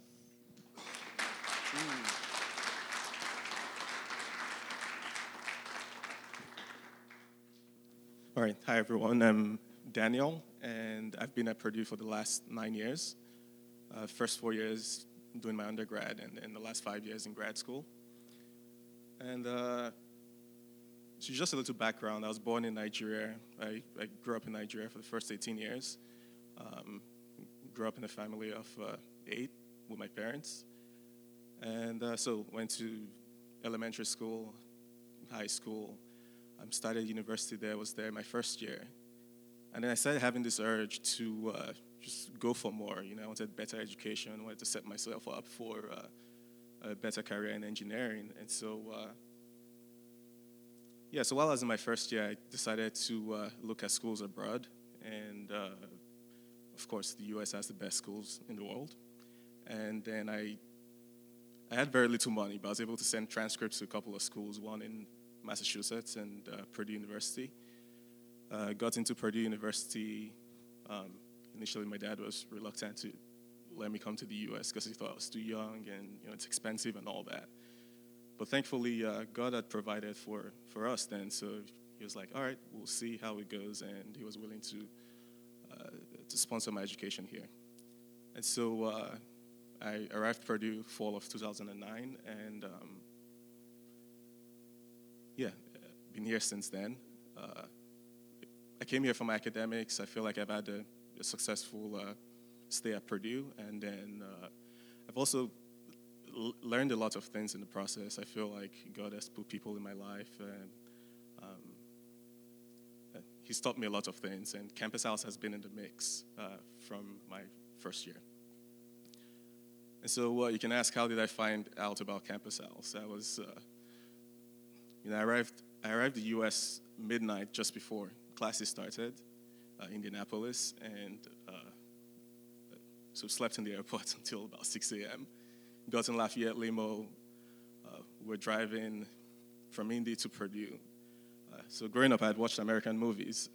Pictures of America I had in mind were New York and Chicago. So I was expecting to see skyscrapers, and I was kind of disappointed. But there's just a lot in my mind. I knew I was going to miss my first couple of classes. New environment, I had to adjust and all of that. But then while we were on State Street, I saw this building. I saw Purdue Christian Campus House. And then something told me, that'll be your church. And some people have told me maybe that was the Holy Spirit.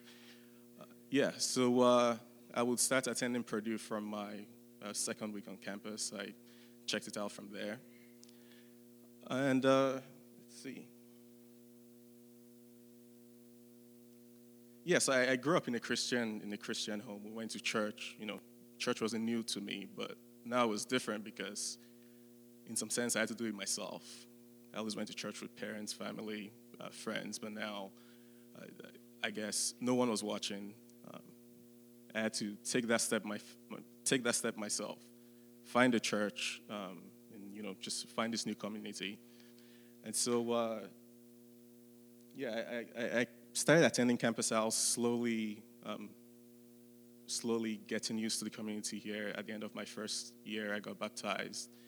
And, so it was like a public declaration, a bold step in my faith. And so I said, God has been teaching me a lot of things. I've had a lot of experiences. And I said I went to church in Nigeria. Most of the teaching was, legalistic. You had to do this, you had to do that. And so one of the things God has been teaching me is that there's nothing I can do that will make me deserve His love more than anyone else. And, in fact, I cannot do anything to make me earn God's love. I just have to accept it as a gift. So it's a simple statement, but profound. And then the other thing is doing life in a community. So I'm fairly independent. I don't really like community groups. you know. And then I'm from the other side of the wall. I'm different, right? I look different. I sound different. I didn't feel like I fit in.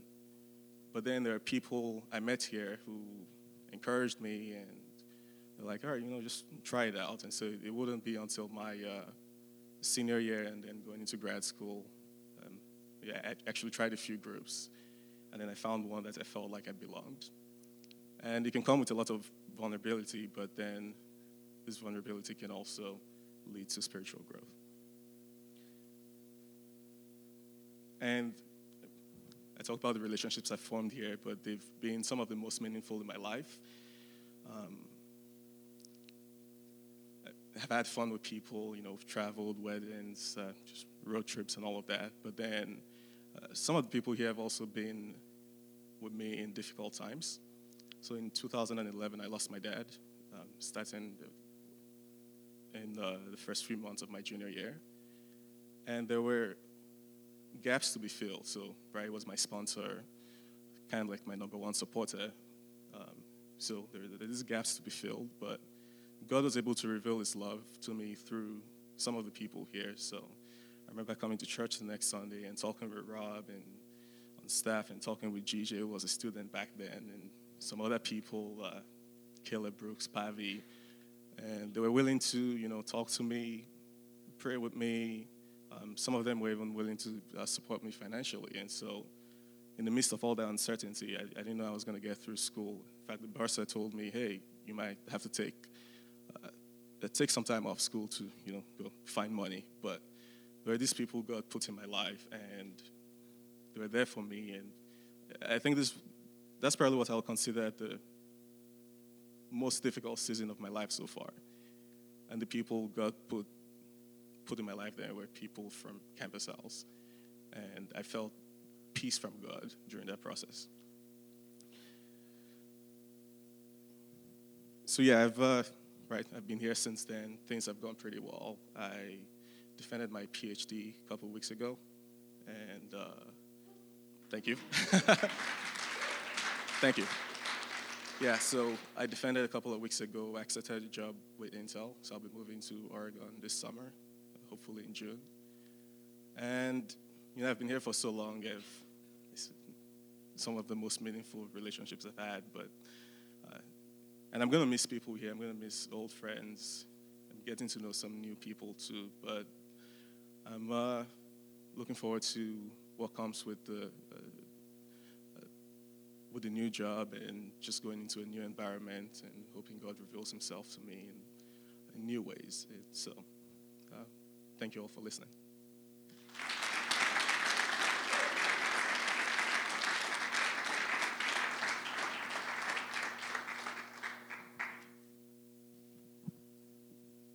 I wouldn't have gotten married if I knew it meant sharing a time slot for Senior Sunday.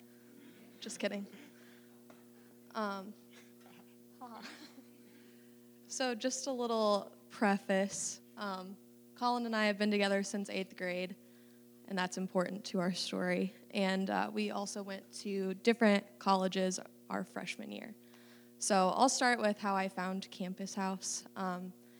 I went to a Christian school, K through 12, and so coming to Purdue, I love the Lord, but I was really excited to kind of pursue him on my own terms, and I really didn't want any Christian institution or organization involved right off the bat.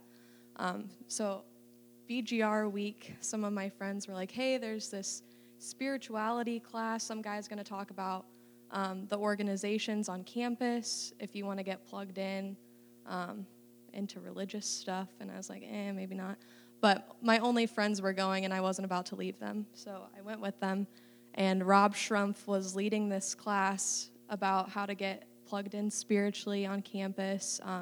He never talked about what organization he was involved with or what religious background he came from, but I just knew that he was a believer. There was just something about him that I was like, wow, this man loves Jesus. So sure enough, the first Sunday rolls around, and some of my friends were like, hey, Emma, you want to go to Campus House? It's some church, and you should check it out. And I was like, okay. I kept saying yes to these things. Obviously, that's a God thing. And sure enough, Rob was preaching that Sunday, and I was like, that's the guy. And I've been at Campus House ever since. I never tried another church. God made it so abundantly clear that this was the place that I needed to be. So I immediately got plugged into a community group and really loved my time here. But as many of you know, life can change really quick. And a lot of family stuff happened, and I kind of spiraled into this darkness, and I couldn't really get out of it. And I didn't have Colin here, and I thought that I had this really great community, but then I just isolated myself, and it was just not a good situation. But it was around that same time that Colin said he was going to transfer to Purdue, and so I placed all of my hope in Colin. I was like, Colin's coming, he'll get me out of this, like, it's gonna be okay. Of course, Colin comes, and things just get worse. Love you. Because I obviously placed all of my hope in the wrong place. So Colin came to Purdue, and really the only reason that I went to church on Sundays was because he was going to church on Sundays, and we didn't get to see each other a lot, so that was our time. And Colin will tell you, I cried almost every Sunday because I couldn't worship, I couldn't receive the message, and it broke my heart that I couldn't do that. And I didn't know why, and I was confused, and I was in a bad place. But by God's grace, I kept coming to Campus House. I kept showing up every Sunday, and one Sunday, the Lord opened my heart and my ears to the message, which was about spiritual darkness, and I realized that the only thing standing in between me and the Lord was myself. And on my way home from church, for some reason, I was alone that day. Colin was usually always with me, but again, a God thing. I was by myself walking from Campus House to Hilltop, and I just prayed out to the Lord. I was like, I'm done feeling this way. Please take this from me. And he did. In that moment, like, I can say that the Lord really delivered me from that darkness and changed my life. And so from there, I started getting more involved in Campus House, and he placed it on my heart to become a community group leader. So my junior year, I started leading a group of freshman girls, which was just absolutely incredible. I got involved in a family group, and that was the first real community that I had ever experienced, and it was really life-changing. So my whole college career has kind of been this cycle of me being resistant to God, and then God just relentlessly pursuing me and opening doors that I never thought could be opened. So I'll let Colin take it from there. Do you want the chair? No, you're good. Yeah, so I'll tell you a little bit about my story and then our story together. So transferring to Purdue, I came in my sophomore year. I was in the same place. I was like, okay, I get to be with Emma. I'm moving into a nice Christian house. I lived at Fairway BYX for 2.5 years. I'm moving into a Christian house. I have my community set up. Emma's going to be there. Life is going to be perfect. And it was not. My whole sophomore year was just such a struggle. Just every day. We both just grinded, and just it was so tough. But there was something about Campus House that just, I don't know, it always felt so peaceful. My sophomore year, I was not in a community group or leading or doing anything like that. But every Sunday, there was just something about this place that I just came, and Emma was a mess, and we came, and I just was at peace. And this was very confusing because I was living in a Christian house where I thought that was going to be my great Christian community, but this place always felt like it was different, and I was just drawn to it. So sophomore year was so difficult.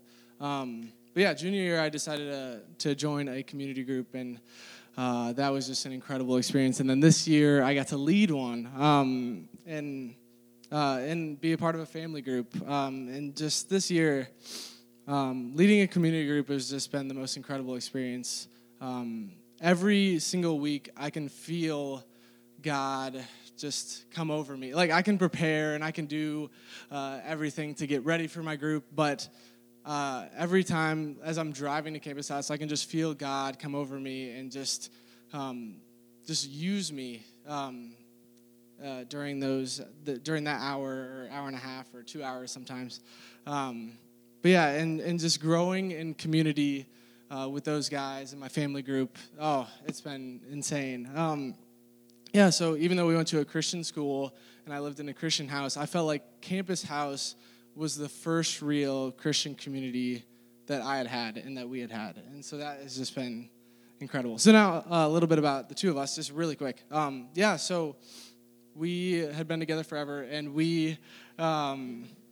so in the spring of our junior year, we were engaged at that point, and we had heard about some sort of marriage counseling or like premarital class that we wanted to be a part of. And so we did that, and just the conversations that came from that were incredible. And then being counseled by Rob and Leah before our wedding was we just grew so much that whole year that we were engaged. And we just had so many conversations that we would have never thought about. And so we each have our own story here, but we also have our story together here, which has just been so incredible. And so we have grown here, and now we are going to be moving to Miami in a week. We're moving in a week. And so now we both feel so incredibly blessed to have had this community, and obviously we're sad to go, but we're excited to go and put ourselves out there in Miami and try to just find community like this. I think if there's one thing that I want to say in closing, or that we are going to say, sorry, Emma and I have both put ourselves out there, and we've both, especially here, we are willing, and we were willing to lead community groups, and we were willing to put ourselves here, and God has just used that time so wonderfully, and we've both grown so much in our faith, individually and also together, and so we are looking forward to putting ourselves out there again in Miami, and we're terrified to find community, but we know that if we put ourselves out there, God will provide the community. And we're going to miss this place so much, and it's been so much to us. So thank you so much for listening to our stories.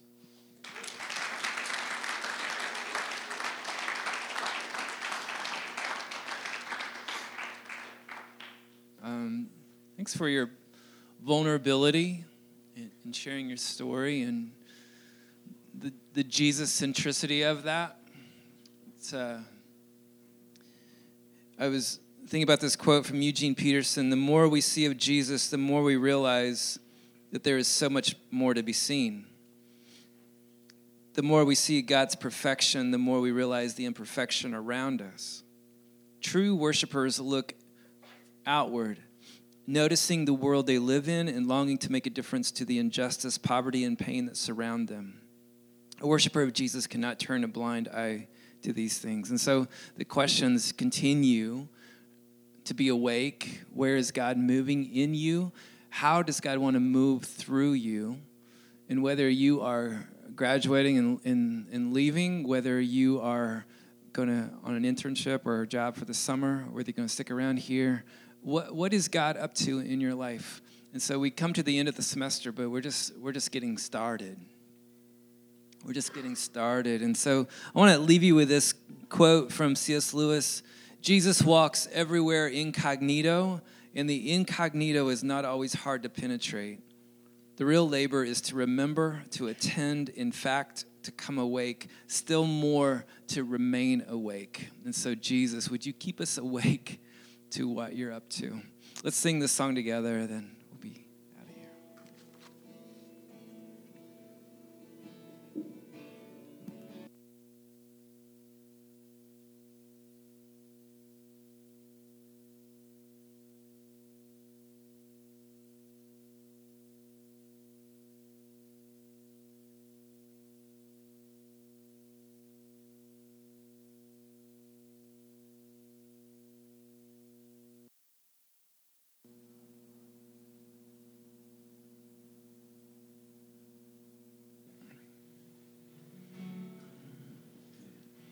Let me just read these words from Ephesians chapter 1.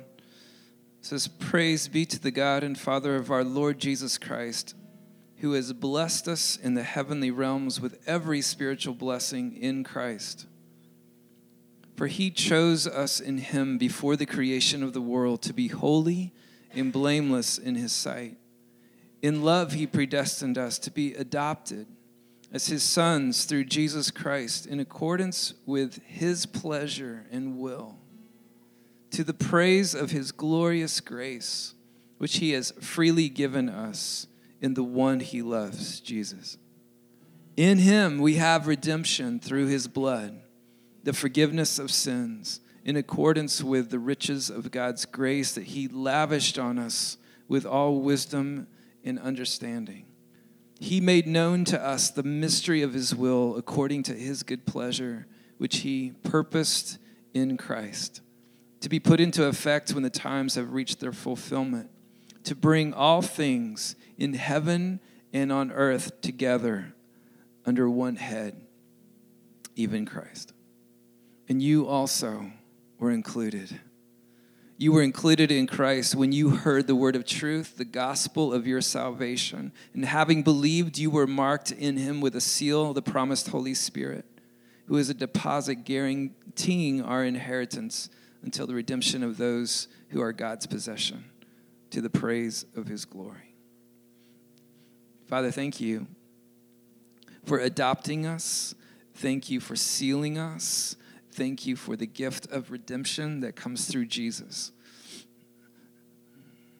I pray that you would give us a singular focus, that you would fixate our eyes in our hearts, in our minds, in our attention, in our motives, in our affections, only on Jesus.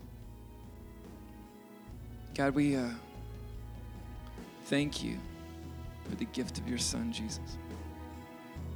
We pray in his name. Grace, how great a day.